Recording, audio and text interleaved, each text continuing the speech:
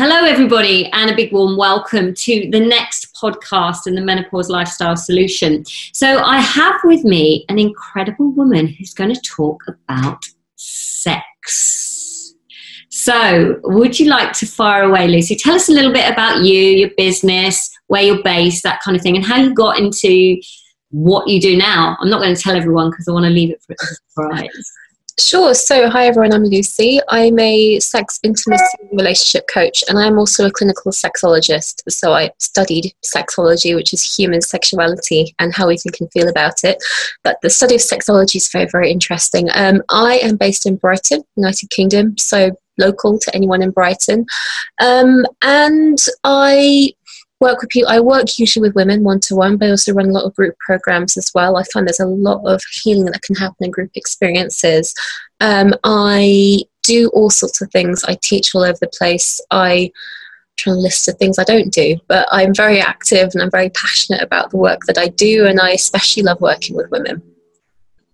Great. So it kind of leads us on to really the menopause side of things. Tell us how women are affected in your experience with the menopause.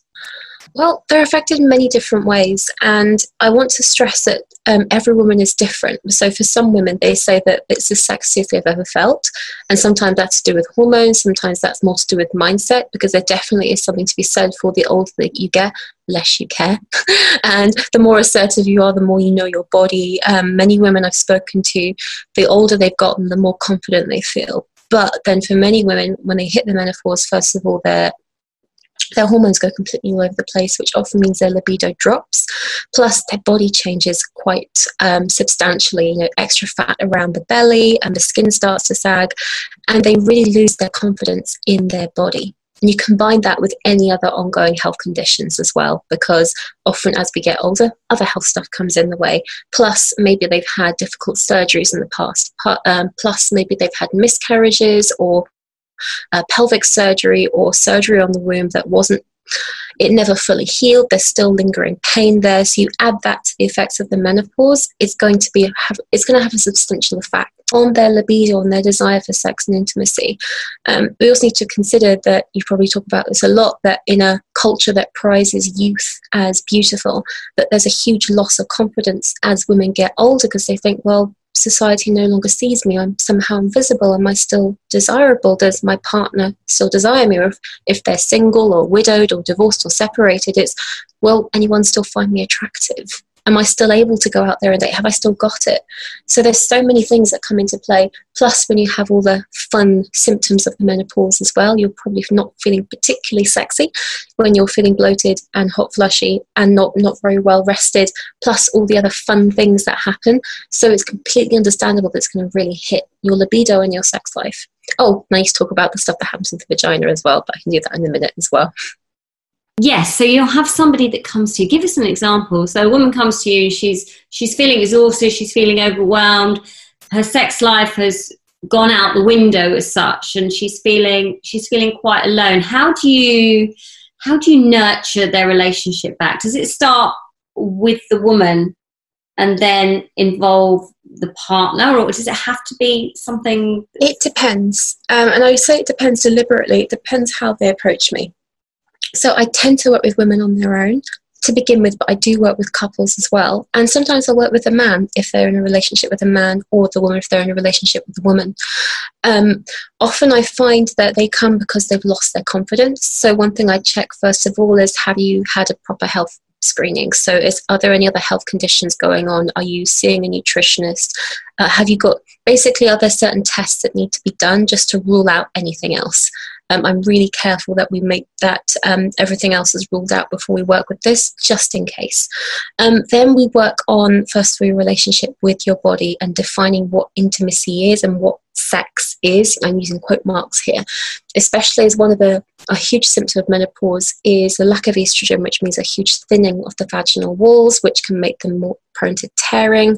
Many women experience prolapse, and often they find that the external tissue on the vulva, that can change slightly as well.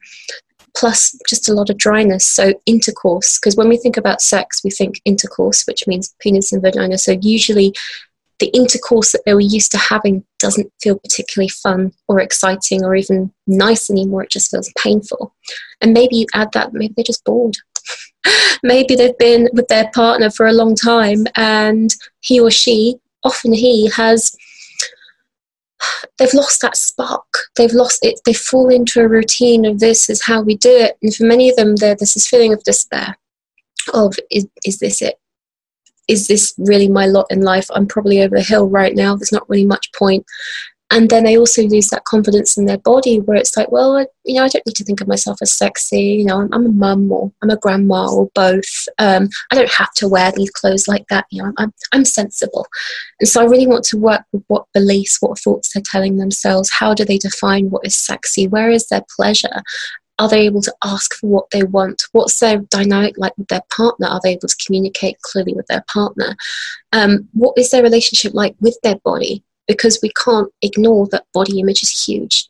And even though we can definitely work with exercise and nutrition, that doesn't work overnight.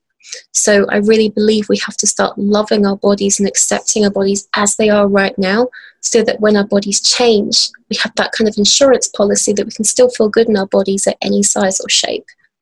I do a lot with the women, especially around different breath work. I use elements from Tantra. I'm not a Tantra teacher, but there are some really yummy exercises I do to circulate your sexual energy. And also just the fact of talking about it in the first place.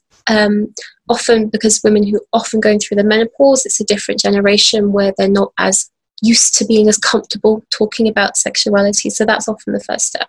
Now, that's so interesting to hear that. So how would somebody approach you? Say they were feeling shy, or they didn't know what to do. Is it usually by email, or would somebody contact you by phone? How do people get in touch?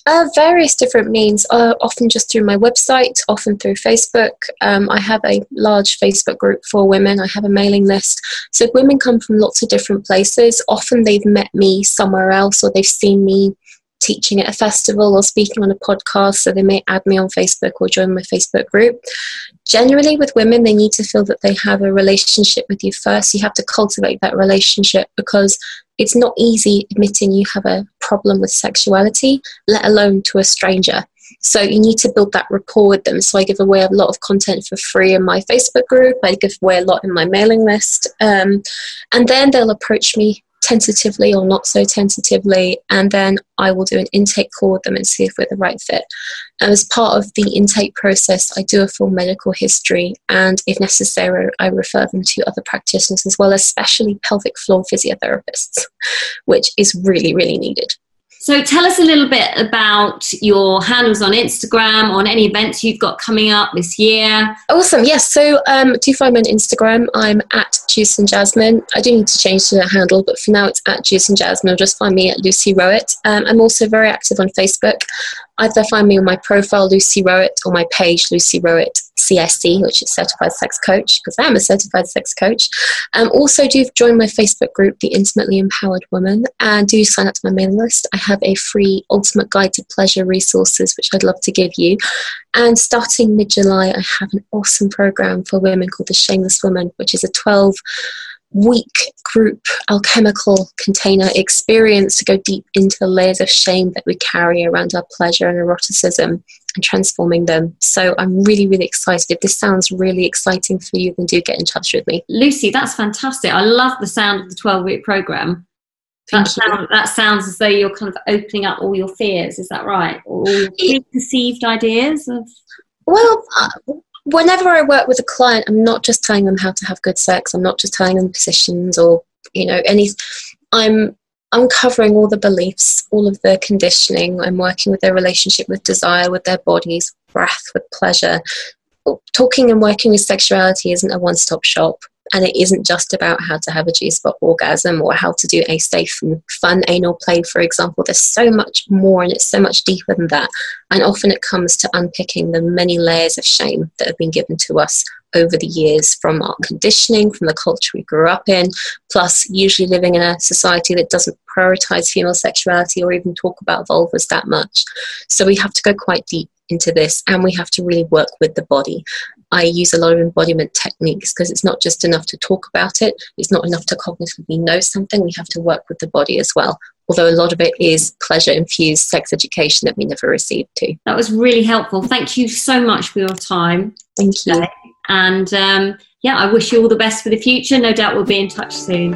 Thank you.